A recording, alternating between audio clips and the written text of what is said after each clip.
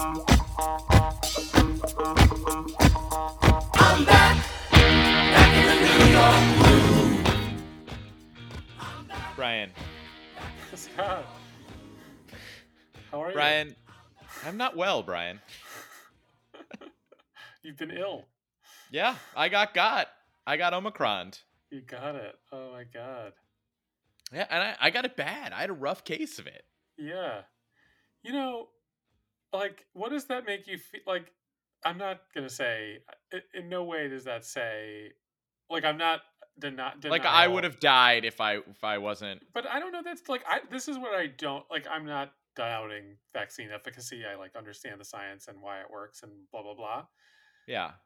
But it is when you like get the double dose and you get your booster shot and then you get COVID and like get a pretty rough ride of it. Like it you are left with like, well, like what did that do? You know, like That's funny because that's not how I thought of it. oh, like well, like what did it do? I don't know. It is weird. Like I get how it just it like makes sure that you won't experience like a hospitalization, and it also does it makes you just it makes people less likely to get it. But in that specific example, it is like, well, like I don't know, it's just like I don't think you would have died without the vaccine. Like, Yeah, you're probably right. I mean, I'm right? sure you're right about that. Yeah. Yeah. I guess it's more like And again, I'm not saying any of this to question the efficacy. It's just like that experience. I don't know if I had that happen, I would just be like, well, this it's just weird, it's just a weird feeling. Like, no, it's actually now that you bring it up like that, it's kind of interesting because I almost do feel like I'm a person that's prone to that sort of thinking too. Like, what was all this for? Like that right, seems right. like a place I would go to very easily. But I don't know. I really just felt like I guess because I just have accepted into my heart that vaccines are necessary and helpful that I didn't even really think much about it. I just thought like, well, this sucks. Like, I also I got a lot of sinus infections when I was a kid, and they suck and they're really uncomfortable, and it doesn't happen to everybody, but it did happen to me, and it sucks it happens to me. But I mean, what are you gonna do? Yeah, no, and I mean they are, again, like I am very pro-vaccine. I had actually a confrontation with a mother dropping off my kids from school, telling her she should just get her kids vaccinated because there's a whole Yes, good for you. What uh, happened? well, so I'm coaching my daughter's basketball team, Oh and the yeah. school What? the school announced that unvaccinated kids cannot participate in after-school programs anymore. Uh huh. And a friend, a nice woman who is really a friend, um, came up to me because her kid's going to be on the team, kind of like, "Are you okay with unvaccinated players?" And I was like, one, like, I was like, yeah, but two, I have no authority, so I'm going to do what they tell me to do. And I was like, and you should just I was like, you should get your kids vaccinated. Um, Good and for she was you. so taken aback. Yeah, it was really funny. Like, because she was just expecting me to be so sympathetic, and I was like, but you should really get your kids vaccinated. And she was, I did have like a respectful conversation. It didn't get like heated because I was cool about it, but I just was like, all of that, I hear you, I get what you're saying, you should do it. I was like, you can make a big stink with the school, or I would just make an appointment and get it done. I was like, I would do it this week, like just, and then never discuss it again. But it was funny. Yeah. And so did you convince her, you think?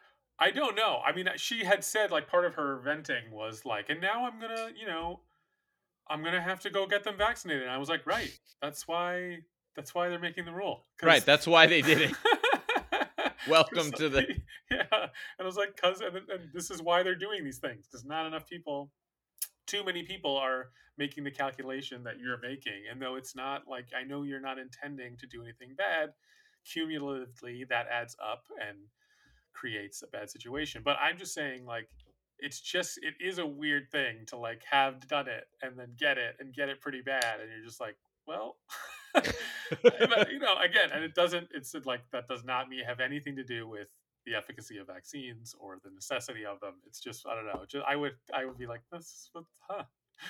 No, you know what it did? Weird. It also just made me angrier at people who didn't get vaccinated because I know Yeah. that that's an issue where I work, and uh it just meant that, like, if more people were vaccinated, then I could have avoided it, and maybe I wouldn't have had to experience it. And then I went through the vaccinations and I did all the right things, and I happened to be an unlucky person who had to get it badly despite being vaccinated, and it was likely because so many people were resistant to the vaccine. And I hate them and I hate their souls. I Pretty know it is hard. It's like it's just hard to have any tolerance for it at this point. It's just like So a friend of mine is coaching his kids' basketball team in a borough of New York City that, let's say, might be the most vaccine hesitant borough of our fair city, not Brooklyn. And he was showing me his group chat where now the league, which is run by the archdiocese, is requiring all the coaches to be vaccinated. And so there's like a group chat, and I don't know, something like what's Facebook's social monitoring thing? What's WhatsApp, right? what's And up? and he was showing me. He was like, it's just these people. Like, some people were. I would say most of them were fine. Most people Yeah, were yeah, like, sure, I'll send you my card. Where's it going to be? yeah, yeah. But then, there's got to be these people that are like, well, I respect people's personal choices, and this is a huge mistake because we're losing good coaches because of this ridiculous rule. And it's just like, well, I got news for you. And this will put your mind at ease. You're not losing any good coaches. Right. None. Zero. Right. You Because know there's no why? way. Because if it was a good coach, they would create the safest environment possible for the kids that they're coaching. Yeah. And if they're not vaccinated, they're not doing that. So if the coach is unvaccinated, they're just not a good coach. They're failing at literally the most basic possible thing you could do as a coach, which is keep your players safe. Yeah. No, I hear you. It's yeah, whatever. I'm so tired of the whole thing. Like that whole thing, that attitude is. That's what I say. Like my thing that I'm not getting in fights with people about it. I'm just when it comes up, I'm being like, yeah, but you should get vaccinated. Like you should go do it. I was like, No, that's the you should smartest way get to your do it. It really booster. is. I was like, yep. You know what though? You should do it. Yeah. Like maybe today you go do it. Right. Like that's Yeah. just yeah. That's generally how I'll address it with the kids at my school. Yeah. Because even though they're all eligible, most of them are not in control of that decision on their own. Right. They're being influenced by an adult, or an adult is just simply in charge of them. With adults, I don't have that kind of patience. It's like, you're an adult, you're grown up. Right. Don't be an idiot. Do your best not to be a moron, please. Right. Just stop. I know it's true. Oh, God. So, now here's the question I wanted to open with. You did a good job because I told you I wanted to get you off balance to start the podcast, but you turned the tables because I signaled to you my intentions. But I want to retake the upper hand. Here's my question to you. What year was it when the Giants beat the Pats the first time in the Super Bowl? Was that 2008, like 2007 season? 2007, the game took place in 2008. In 2008, okay. So 2008, Brian DeMena. At the time, we are sharing an apartment on Clinton Street in the Lower East Side of Manhattan. So let's just say March of 2008, coronavirus hits for the first time, as it had in 2020. Okay, so you and I are in that apartment on Clinton Street, and you are who you are in 2008.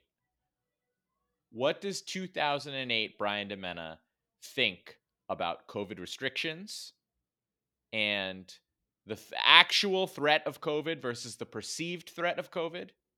Forget vaccines for a minute. Just handle that. It's an excellent question. I think because I definitely in my younger days had more of a anti-authority. One, I still don't like. I don't like arbitrary rules that are unnecessary and silly. Um, but I do think this is where I've been on the whole thing, man. Like COVID just got to a place where it became undeniable. Like I could see me at the start being a 28-year-old healthy, like still going to bars when it first started and not taking it that seriously. and thinking lockdowns like, whoa, this is crazy, and maybe not wanting to wear my mask, whatever. In a world where though it was going to top out, like remember like in those early days where they would do the models where it like topped out at like 60, it's like it looks like it might be 60 to 80,000 deaths or something like that. And Yeah. Trump was like, oh, look what a great job we did that. Now we're talking about we're going to hit 1 million this year in like a 2.5 year span. 1 million people are going to die from this. Like, there's just no, you know what I mean? Like, you're just an asshole. Like, Right. it's just, I don't care how young you are. Like, again, it's like, it's so funny to me that the Atlantic published that ridiculous article like 2 weeks ago, right before Omicron hit, of that ridiculous person being like, where I live, no one cares about COVID. And you're just like, good for you. Like, Right. So where what you is live, that? everyone sucks. What does that mean? What do you mean you don't care about COVID? Like, it's a disease that's killed like hundreds of thousands. You don't care about that at all? Like, anything that new that happened that suddenly started doing that, like if people started drowning at just anything, whatever it is, like whether you do anything about it or not, okay, but like you should certainly care about it, right? Like, Jesus, Right. like you just feel nothing. So I don't know. Like, I think I would be vaccinated. That I don't think would change that much. I might be complaining a little bit more. I don't know. Right. That's interesting. I'm also so sick of there's this attitude like this thing is really causing problems in my life. Like, I found it's been very inconvenient in many ways. It's like, yes, it's a horrible, deadly virus that is rampaging the entire world. Like, yes, it's affecting everything. Like, did you know that kids are doing a little bit worse in school? It's Right. like, yes, I did know that. I'm not surprised. Like, everything is a little worse right now, and it's going to have lasting effects. Something terrible has happened. I just like this cascade of just like, and you know what else? It's like, yes, I know what else. It's been terrible. It's a disaster has occurred. It is so funny to me how stupid people are in terms of just like pointing out a problem that is a result of COVID as though that's an argument against caring about COVID. Totally. That's the dumbest genre of human so that there sick of is. that. Category of human that there is. Like, if your house is on fire, you're going to be like, I mean, my kid's not getting to sleep in their own bed tonight. Like, well, yeah, it's kind of on fire. So, Right. like, probably not. Probably Like, not. Right. what are And you that's talking going about? to wreck their sleep. And then all week they might be off schedule. It's like, Right. right. Yeah. Yes, aware. No, and the schools has been the biggest part of that, where it's like, look, there's a fair, good faith debate about whether they kept them closed too long, blah, blah, blah. But like, people act like remote learning was implemented as a way to boost test scores. Like, nobody thought it was going to be better than in-person instruction. It was done to save human life. Like, it was a big deal, but like, the context is always lost. Like, they just closed the schools to give teachers like a vacation. Right. Yeah. Well, first of all, there's always deep-rooted suspicion of what teachers are getting and what Right. but I just have this theory generally too, having worked in a school for such a long time and now being a parent, and my kid goes to like the neighborhood school, public school. I just think that people are still, just like you're not over your childhood traumas with your own parents. People are not over their childhood traumas that they experienced at school. And adults play that out in their resentment towards, teachers, schools, school systems, whatever taxes they may pay that go to the schools. Like, that resentment still exists because, your science teacher in 7th grade was kind of mean to you and stuff like that. Right. Yeah, I mean, just the suspicion that teachers get from like rich people drives me so insane. Right. Like, it's one thing if you're like a truck driver or something, and you're kind of had it with the schools being closed, and maybe you look at the teacher and you're like, these teachers, they got it pretty darn good. Fine, like I'll listen to you a little bit, but like, Yeah. when a freaking like finance guy bitches about the teachers like they've got it made in the shade, it's just like, would you shut up? I'm just like so sick of that. Oh God. Right. The best was that Daily Show thing where they did the teacher cribs that time. Yeah. It's a teacher apartments. Like, and look, I don't want to complain. I really don't want to complain. Like, I have a nice life, but my wife did have a total emotional breakdown over the fact that we only have 2 closets in our apartment and they're both tiny. Like, and it's understandable because we live in a small apartment. Right, right. No, you have a nice lifestyle, but Yeah. right, you're not like rolling in money. Right. Yeah, exactly. The other thing too about all this, I was just thinking about this the other day because I'm definitely guilty of it too. I'm not going to deny it, but I think there's an extreme degree with some people is this entitlement that life needs to and might even at all go back to the way that it was. Like, we should all just accept, and I'm not even saying this is likely, but we should just accept that at any moment things could happen and our lives will never be the same and there will never be no such thing as going back to normal. There's this crazy level of entitlement out there that it's just like, well, this has sucked and it's been long. Like, when is it Right, over? Like, right, right, it's over when it's over.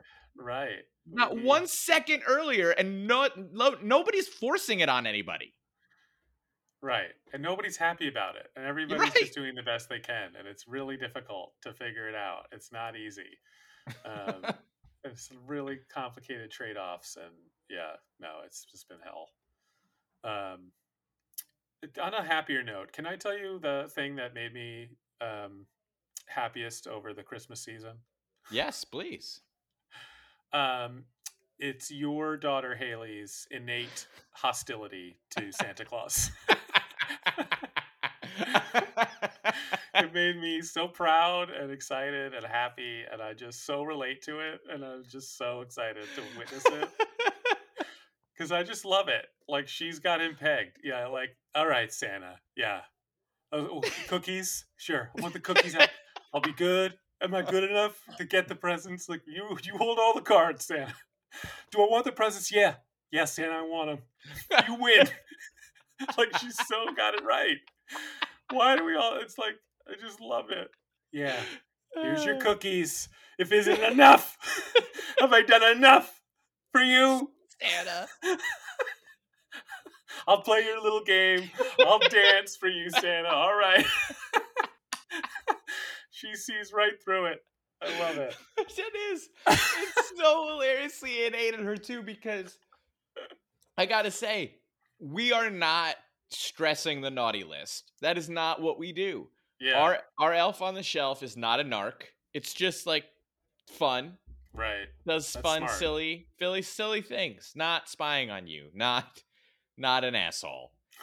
And we don't even talk about the naughty or the nice list. Like, I don't think I've ever said it, like, ever, once. But about 2 weeks before Christmas, she started having a lot of questions about the naughty and the nice list. Yeah. And it's like, where are you getting that? Because we're not pushing that with you, really. So, but she knows it's out there, obviously. I mean, he knows if you've been bad Right. or good. Yeah, he knows. Right. I just found it so funny that we didn't emphasize it, but she's just like, hold Yeah. on. I heard that. Like, let's clarify. I Right. feel like we're not talking about this. Like, I didn't realize there were prereqs Right. to the presents. I'm Wait. hearing that out in the streets, and we're not Right. talking about it at home. Are we hiding something? Like, what's Right, going on? right. How do I you get on this naughty list? Right. Yeah, am I at risk? Yeah. So she's asking us about it, and I was just like, I was totally unambiguous. Even in moments where she was misbehaving and I was angry at her, I was just like, you are definitely not on the naughty list. This is not a naughty list thing. I don't care. I'm just really irritated at you right now, but this does not get you on the naughty. Like, so reassuring. I could not have I just could not have tried to make it Right. a smaller thing, but she was just like, that's not what I heard. Right. Like- 'Cause she's just picturing up there with the list. Haley Ishii. And she has no control over it. And like, what? What's the criteria? Like, he's just sitting there. Naughty. I don't she know. hates it. Right. It's so bad. Who put you in the driver's seat? I don't know. It's just funny because it's always like it's very similar to why I like have not, what repelled me from like Christianity is like that explanation of the universe that God is up there and it's you are good, you go to hell, you go to heaven, you're bad, you go to hell. Like, who put this asshole in charge? Like that's the whole mystery of the universe is just some douchebag who's like makes us all dance for his amusement, and if we good, like that's Well, right, and it's the whole idea of it is so similar to this like don't like teach real sex ed, just teach like total abstinence. It's like that's impossible to some degree. And so if you just like don't sin and you'll be fine. Like I want to sin constantly. Like and you're a kid, right? So you're just like I don't know how to square this with like right. I can't like what if I live till 80? I can't not sin till then. I can barely get Right. through the day. Like Right. what are we You're going to gonna do? go to hell? Like, I don't know. It's very unsatisfying to me.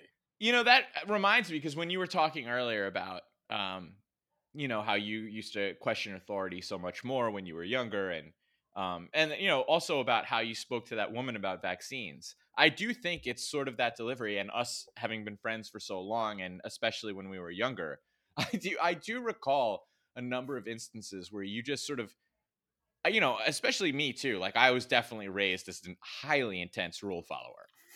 But when I didn't like a rule, I hated it because I still had to follow it, and it was a very complicated thing for me. And you were one of the first friends I had who was just like would calmly question a rule and be like, "Well, why do we have to do that? That sounds really dumb." And I would be like, "Yeah, it does sound really dumb. Why are we like, like what are we doing here?" Right, but it's a rule. Right. Right. Who says who? Santa.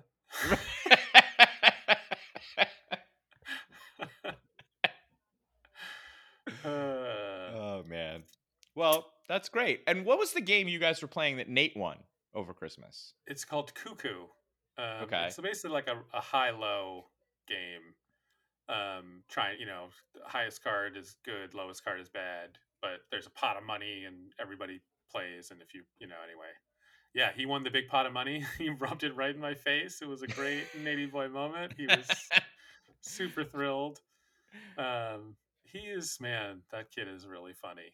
He's really funny. It seemed too like the whole party was genuinely excited that Nate won specifically. Like even Alice. Even Alice got into it. Yeah. Then later she was kind of like, why does Nate, like poor Alice is like, she's the Washington Generals to Nate's Globetrotters of, these types of things. Like he just sucks up all the oxygen and has to win.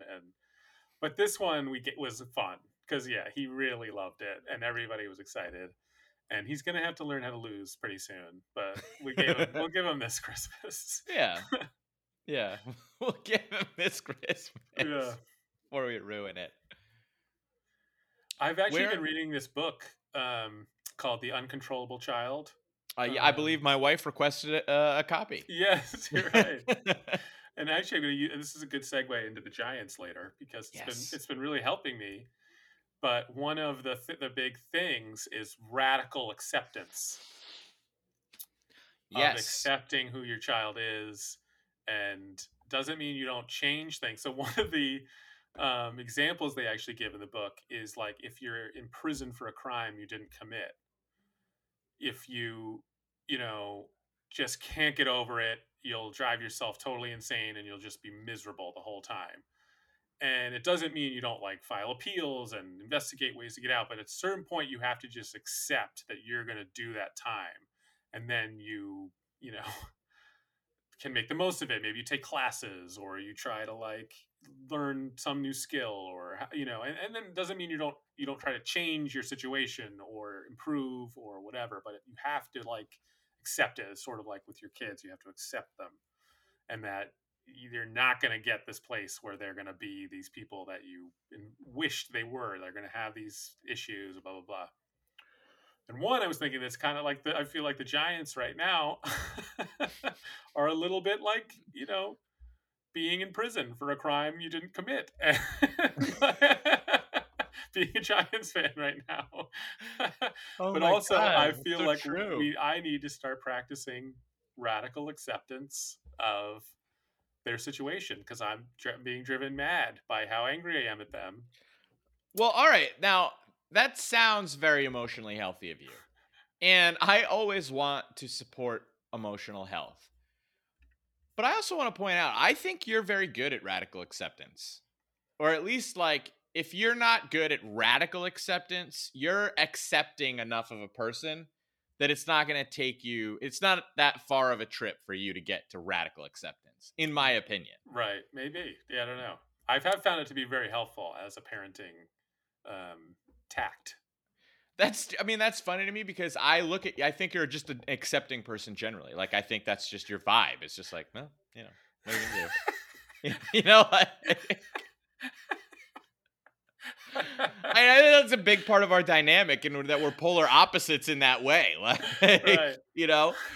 But I mean, so it's funny to me. I don't think you have that far of a trip, and I want to, though, encourage that with your son because I think that's excellent parenting advice. Right. But I want to discourage it with the Giants. Right. Don't accept it because you know what the problem is. The problem is that the New York media is too accepting of it. That could be true. That is a fair point. We've reached a point, like, listen, I get it. But sometimes a point comes where you just have to take the ship down. Right. Like, my acceptance is that this isn't going to get better and I'm taking us all out. Yeah, I don't understand the New York media's posture towards like the continuing credulity with which credulousness is that what I don't know what word I'm looking for, but that the media takes with the Giants. And there was this big Paul Schwartz article in the New York Post about the Giants GM search, separating fact from fiction. That was just Giants spin. I mean, like no other way to slice it. It was him putting Giants spin on everything. And this whole idea that they leak to the media. It starts peppering out. They would like to keep Joe Judge and Daniel Jones, but also that they're going to be in the market for a new GM, that whether that Gettleman is either getting fired or retiring, most likely retiring. He's probably not going to get fired. And they're going to be in the new GM. So that people will get a little, that's alarming news. But then the Giants leak out, no. But the new GM is going to get to make that decision and he'll make it. So the Giants are going to go through an interview process where the candidates know that they want to keep Judge and Jones because that's out there. So then when they get a candidate who's like, no, I like Joe Judge, I like Daniel Jones, and the Giants hire them, and the Giants turn around and say, look, we turned it over to this guy. He loves him. That's what luck. What a coincidence. It's just like, you got to be kidding me. So there's just no path where Judge, it's like they've created the situation where, like, I'm not even saying I want Judge necessarily fired or Daniel Jones off the team. I can make cases for why those two guys should be in their jobs, but there's now no path where they can return and have it feel like a healthy situation. I mean, of course, like, again, the absurdity of it, you said it perfectly. What if my wife was out and I was supposed to have dinner with my daughter and she comes home and she sees 2 bowls of ice cream on the table and it's like, oh, did you guys have dessert already? No, that was dinner. Why would you have ice cream for dinner? Well, I let Haley decide. It's not my fault. Like, look, I gave Haley some autonomy. I let her she happened to choose ice cream. Well, I mean, what do you want me to do about that? How am I supposed to control that? Like, just say no. Right. Well, but it's just that when them telling the candidates, they put it out there, the conclusion they want them to come to, and then they'll be act all mystified, or like it'll be some kind of coincidence when the candidates that they interview repeat that back to them as, it's Jason Garrett all over again. Yes. They wanted Jason Garrett, and lo and behold, they didn't tell Joe Judge that he had to do it, but they just leaked it out there ahead of time that they wanted him. And then the head coaching candidate, this like newcomer young guy who's just so lucky to have the job, well, wouldn't you know it, he agrees that Jason Garrett should be the offensive coordinator. And what a serendipity. Like, it's so ridiculous. There's so many things that make me so furious about this situation. Number one, why are some Giants, and I'm looking at you, Dan Duggan, why are some Giants beat reporters now just stating it as such casual fact that Jason Garrett was forced on Joe Judge, where you didn't hear that That's one so time true. Yeah. while Jason Garrett was employed by the team, and now he's gone? It's just like, and you know how like Judge had Jason Garrett forced on him. Like, no, Right. I didn't know that for sure. Where was that information a year ago? Even though I did, obviously, because I'm not stupid. But like, what? Yeah, but I mean, the same thing. Like, so just to print as fact, as addressing these rumors that like, no, the new GM is going to have the say, as though the fact that the owners want Judge and Jones back has no bearing on what ends up happening. And if look, maybe they will hire a GM and the GM will fire Judge and bring in a new quarterback and it'll be moot. But there's now no path where those two guys return where you can accept it. Like Right. they've almost poisoned the thing that they actually want to have happen is now they've almost made it harder for it to happen. Or like That when it happens, it's just going to be impossible to feel good about anything that they've now done. that's so true. They poison their own well. That's how stupid they Right. are. Right. Like, it's so bad. I would love it if like Richard Deitch or Jimmy Traina could write a story on how, like, because I just, and tell me if I don't know if you've picked up on this or if you've even seen it, but like I feel like NJ.com was the Giants' mouthpiece for the whole Jason Garrett saga. Like, they were the ones that helped the Giants get all that out there and try to pretend like it was normal. And I feel like NJ.com has actually been very critical of the Giants and the Maras at this stage. And now all of a sudden, Paul Schwartz is the mouthpiece of the organization. And now they've jumped over to the Post. Like, what happened there, I wonder? Right. Yeah, maybe it's, well, I don't know. It could be just different people in the, I don't know. I was going to say like there's been some turnover in who's writing for those places, but I don't know. I mean, I just don't understand how you can just take the Giants' word for it at this point about like, oh Right. no, this process is going to be like totally legit. And I happened to listen to you last week. I thought you did a fine job without me, but Oh, thank you. like I totally agree. Like Kevin Abrams, like you can't give him the job even if you wanted to. Like you just can't. Like Right. and then tell anybody that this is a legit process. Like there's no way for him to get the job. Like and have anybody accept it as anything but a farce. Like even if they wanted to, or if they really wanted to, then just give him the job. Cuz like to have him as a candidate and then interview other people and then come back to him, you're just going to look ridiculous. Right, right, because you are ridiculous. It's also he just can't. Like I just think too, maybe if I'm giving the Giants the maximum benefit of the doubt, they are just floating his name out there to make sure that he doesn't leave humiliated and that he has a shot somewhere else. And I get it. Like that I would understand to a certain degree. Unfortunately, you simply don't have the credibility to be doing that. Like, that's it. I don't make the rules. I didn't make the world, but you can't. His name can't be part of the process. It just can't. It even having his name in the process just gets everybody's mindset into places where this is just not serious. Right. I mean, I understand where they don't. It's hard for them. They also don't want to be so opaque on Judge that it affects him probably in the here and now. Like if they weren't, but like there's just no way. Like there shouldn't be this sense that they really want to keep him. It should be much more ambiguous right now. Absolutely. Yeah. Absolutely. Why do they have to do this? I just don't get it. Right. I get why you don't want to fire another guy after like so soon. It makes you look bad and it's not good. But what can you do? Right. Like You know what he's else? also like he's collapsed. I mean, it's like since that happened, he has humiliated himself 2 weeks in a row. The team has been a disgrace. We had -10 yards passing in a full game. What's crazier to me, I mean, let's get to the negative 10 yards passing. Certainly, let's talk about that.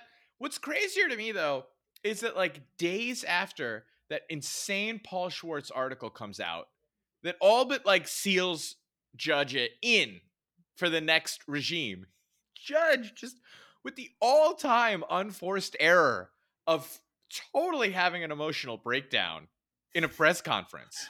Like, why did you do that? Like that more than anything, even the game, I could see the Maras just ostriching and burying their heads in the sand, even no matter how disgraceful that game was. But that press conference was, man, that was just a national story. I feel like if the Giants just lost that game in humiliating fashion, it would have been bad in the New York media. It would have been just like a bad feeling overall with the team. But nationally, nobody would have cared. Joe Judge then made it a national story. Right. You know, it's fascinating actually for him as like a Belichick disciple, right? Like how un-Bill Belichick was that? Like Yeah. there is like I think sometimes those guys it's like I don't know, the Belichick secret sauce is almost like he has an ego, but he doesn't coach with his ego. Whereas like Judge, man, that was all about him, like Yeah. that was he's embarrassed and he's trying to be like, no, I'm doing this. And I mean, that whole press conference was I hate judging these guys on press conferences because like the reason we do it is like, what's he supposed to say? They stink. And the reason we do it is because this is the part of the sport that regular people can like understand and evaluate, and so like he stunk at the press conference. It really doesn't matter. But it was so embarrassing, like that it's pretty hard to ignore it. Like one thing that was unbelievable was the way he came out. Again, this is a 29-3 loss to one of the worst teams in the league in which you had negative 10 yards passing. And he intros it with, this is even before, his one-man Hamlet. But that the plan was to run the ball, stop the run, and cover the kicks. The kicking game was going to be big. And like, basically they hit on all three. Ran the ball well, stop, three objectives we had going in, and we nailed all three. And you're like, oh, well then, good. I guess. I guess this was a good game. I guess right. In hindsight, What's so insane about that is that's coming out and saying we did a horrible job coaching. Like, right. We hit our three biggest marks and we lost 29-3. Right. That shows that even in defeat, even at post-defeat, I still don't know what the hell that game was about. What the point of it was, what we should have done. I don't have any clue. We did everything perfect that I thought we should do. Right. Win, and it was the total opposite. And yet somehow we were still humiliated. Right. What? Like that game to go on that rant, it was just unbelievable. Like it's one of the worst games, negative 10 yards passing in an NFL football game. Right. It's almost unfathomable. In 2022. It's almost unfathomable. Yeah. The thing about the press conference, you kind of touched on it a little bit. I remember the last year that I was coaching on varsity and I was the defensive coordinator. We had a tough stretch. We had dropped 2 in a row in the regular season, which, by the way, we ended that season in the championship game of the league. But we dropped 2 in a row, and it was really tough. We were getting ready for the next opponent. I was definitely feeling the heat, and I was definitely feeling a lot of pressure at that time. And the head coach, to his credit, was trying to reassure me. He was trying to give me a little pep talk. But he goes, look, man, it's hard at this level sometimes. Like you're putting your name on it. You're putting your reputation on it. You're putting everything on it. You're putting it on the line, and you're putting it out there, and you can get humiliated, and everybody knows it's you. That's hard. And I was like, that is hard. That is hard. I don't want to do this anymore at all. The stakes are really high. Right. Like, that's not helping me. Right. That makes me feel much worse. Right. I mean, oddly enough, we went on a tear. Like, it certainly locked me in, but because the truth was there, it was like, it felt humiliating. It felt like everyone was like, what are you doing? And I know that's how Judge feels, like, because obviously he's doing an exponentially bigger scale. But like, so I get the meltdown, Right. but it was still I mean, like, Yeah. You know what really bothered me is the pot shots at Shermer, which I know he didn't intend it that way, but like the golf clubs in the locker room, right. which was a thing that happened on his watch and all that stuff. And I'm not any Pat Shermer defender, but like that was dead aim at his regime, and like when I came in, what's wrong? Oh, these guys tapped out, they quit. Like that's just saying that's this other guy, that's the kind of program he ran. And it's like Pat Shermer's last season was way better than this year. Anything you've Way done. better than you. They actually finished semi-strong. Yeah. In his 2 years with Saquon Barkley looked like one of the best running backs of all time. Daniel Jones's rookie season was genuinely promising. He had 300-yard games. He had 24 touchdowns. 24 touchdowns feels like an impossible dream right now. So For the team. you, like if it takes golf clubs in the locker room, bring back the golf clubs. Right. Like it's also a couple like, yeah, Daniel Jones's best season was under Pat Shermer. But also, like, say what you will about Pat Shermer. Never saw Pat Shermer have a meltdown at a press conference like that. Never saw that. He was just boring up there. You know Right. what? I take boring. Judge is clearly trying to be entertaining, and like General Patton up there. And well, I don't know if you know this, Brian. He's very funny. Right. I mean, he loves to hear himself talk, and like he talks and talks and talks. This is like the second time in 3 weeks he's gone on one of these like long, ridiculous, cliched ridden coach speak. I mean, the whole thing. Like, I got guys begging to come back. I know that. Oh, like you don't know anything. Like, right. That's baloney. Yeah. I also I'm going to step in and defend Judge one more time, and I hope one last time. Some people on Twitter were making jokes about how Judge's fake Southern accent was almost as bad as Brian Kelly's fake Southern accent. And to that, I want to say, number one, Brian Kelly's was worse. Just objectively, it was worse. And I don't like Joe Judge, but Brian Kelly's was worse. Number two, I don't think that's fair because I think that Joe Judge has been doing a Coach Eric Taylor impression since the day he was hired. Right. That's actually very true. Yeah. I don't think he's like why would he be putting on a Southern accent as coach of the New York Giants? I think you're right. He picked up some mannerisms down there that he likes and thinks are working for him. Like the Brian Kelly thing was insane. Right. It was week to week. Also, say what you will about Joe Judge. No one associated with him has ever died due to his decisions. So. Right. And look, I want to root for that guy. I really do. I wouldn't be like. There is part of me, like I would say to the Giants, like, don't do the thing you're about to do. Like, either Judge is gone and it's a fresh start, or we're hiring Kevin Abrams or a Judge picked guy and we're leaning more into Judge and give him the reins and his hand-picked GM or the person he wants to work with and just roll the dice that way. If that's what you want to do, just do it. Don't do this thing where you're trying to make everybody happy and you're going to get it wrong. Because you've been trying to make everybody happy for a while now and nobody is happy. Right. That's what they keep doing. They keep trying, with the Eli situation, they just can't pull the Band-Aid off and just actually do the right thing. They keep trying to find this perfect middle ground solution. And sometimes there is no middle ground. Yeah.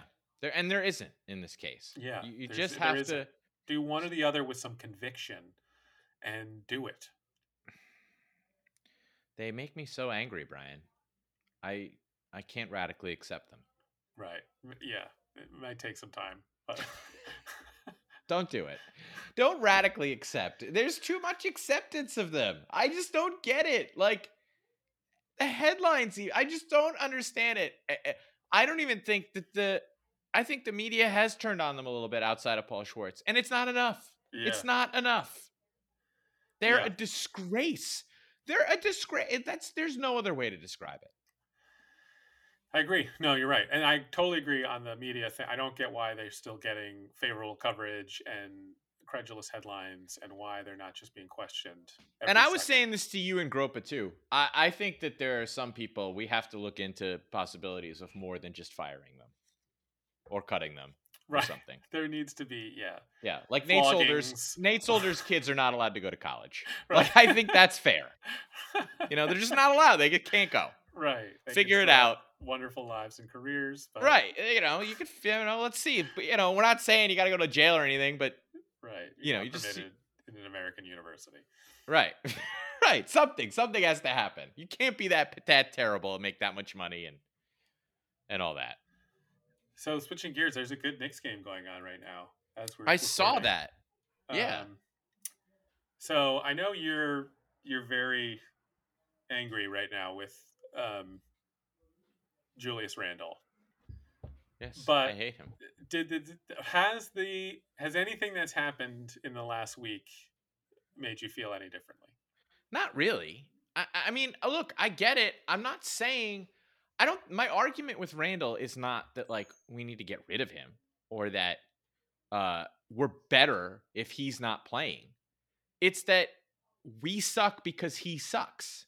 I mean, I don't think any of that's changed, right? Like the solution, I have not once suggested that we get rid of him, cut him, trade him, bench him. I don't even think we should bench him. I genuinely don't. It's just he has to play better and he needs to be held accountable for that publicly. Like it should be more like, what are you doing? What's going on? Why are you so terrible? Why are we paying you so much? But what is that? Why would they do that? Like, what does that get? Like, you feel like you want him to like publicly like, like I am ashamed of my performance this yes. year. I know that I have cost us. I will admit, I was really angry at him, really upset. I do feel like this week though, like I thought I was excited. Not that he got COVID. I don't want to say that. But I was excited for the opportunity to see the Knicks play without him. I really was. And I thought it would look good. And it did not look good. Like, it was really bad. And I was taken aback. And there were caveats to it. Like, they were also missing. There was no Kemba, no Derrick Rose. Right. Mitchell Robinson was out. I still was, like, not expecting them to look as... Like, they looked real bad. Like, they suddenly looked like one of the worst teams in the league bad. Well, I would say two things. One, I don't think my Randall take is all that shocking in that, as one time my father predicted with absolute certainty that Kagawa would return the money from his contract from the Yankees and return to Japan in shame. And he would do that voluntarily because he'd be so ashamed of himself. So, yeah, I sort of think Randall should do the same thing. I understand that impulse. But number two, like, I do sort of feel like you say some of those things a little too casually. Like, I mean, there were other things. We had no point guards, Mitchell Robinson out. Like, that's a lot. It's a lot of people on top of losing Randall. Yeah, like, have our performance, to, like, bring down the overall performance of the team. Like, I don't think that's kind of just like these other things were happening. Like, I think those are like, those are important. Even if Randall was playing, those would be a big deal loss for us. Right. That's true. But again, it's not so much about, I think we're going to look better without Randall, or we just need to lose Randall entirely. My point is that, like, we're bad because he's bad. Because you know what? I mean, I don't know. Was the team actually better last year? I mean, I think that's a longer conversation that requires a lot more research, but I just think generally we were awesome last year because Randall was good. Now Randall is playing terribly, and so are we. So, I mean, like, he's just got to be star player. I just don't, I guess it's like, I don't know. I mean, I just think now I do find myself, is it fair to say, a lot of other things haven't worked out this year? Like, RJ Barrett has been way worse. Like, is that because Randall's been worse, or is that RJ struggling through some stuff? Like, Fournier hasn't worked out at all. He's been terrible. Is that because he's playing with Randall, or because his own ineptitude or issues? Like, I would confess I thought we would look good without and I still there's part of me that still would like to see um, Kemba Walker, RJ, Fournier, Obi, and Mitch in a game. Like I would kind of like to see what that looked like, just because. But you did see Obi's warts, when he played a full game, like the way he's being used, like it's just interesting. Like Kemba goes to the bench, everybody's like, I'm one of these people. I thought that I was like, this is going to turn it around. Like they put Alec Burks in there. I was like, this is going to be great. We went 2-7. We looked awful. I was like, okay, maybe it's not all Kemba. Randall now, like same phenomenon where, and again, these on-off numbers that people show, like I just feel like it's basketball is a complicated stew. Like it's just, I feel like the advanced stats in basketball are not worthless or anything, but I think they're the weakest of the three major sports as far as like really telling you much. Yeah, you're probably right. Or at least they require like way more context. Way more context and caveats and Yeah. like, you know what I mean? Like, because there's all these numbers that like every single guy on the Knicks team is better without playing without Randall, Right. And it's also so true, even when you break it down to the individual, like even PER is supposed to be one of the most reliable stats, but it's like, it doesn't really work for big men. Well, then it's like not, what? But, right. It overrates big men in like really important ways. Like, yeah. Okay. But I just think like, again, to me, it's not about, because I think you're right. It's a very complicated thing. And I've actually thought early in the season when that starting five that you listed that beat the Celtics on opening night that gave us all that hope, when they first started to struggle, my thought was, well, I mean, we have to figure it out with them because our path to the best possible version of this team is with that as our starting five, as that is our like main lineup. Yeah. And I don't know, maybe that's still true or maybe it never was. I don't know.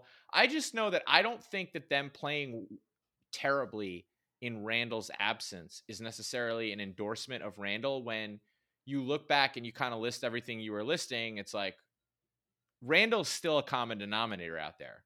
I don't know. Is Randall playing badly because of Fournier, or is Fournier playing badly because of Randall? Is RJ playing badly because of Randall, or is Randall playing badly because of RJ? Is like Kemba struggling because of Randall? Is Randall? I don't know. Randall's in the mix with all of it. He is, but it's like there is just something like aesthetically so brutal about him and the way he's been playing. I don't know. I have found myself like not knowing quite what to make of these Knicks after both of those things, the Kemba benching and the Randall like missing a couple games. Like, no, I don't disagree with that at all. My primary issue with my primary issue with Randall is friend of the podcast, Matt, who just refuses to hold him accountable for like anything, or just like will do it, but only like with a gun to his head, and then immediately start firing blame everywhere else that he possibly can. And then he also just has an insane argument about how Randall's contract is actually meaningless. Well, I do feel like you have been demanding, like, I think Matt has come around and criticized and acknowledged that Randall has not been good, but you like seem to require him to say fully and like just straightly that Randall has been the single biggest issue with this year's Knicks, which I think I agree with you.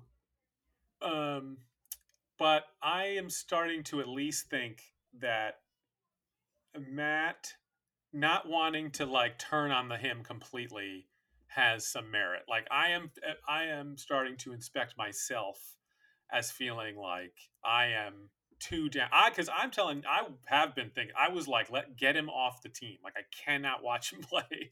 I really was. I was like, cut him.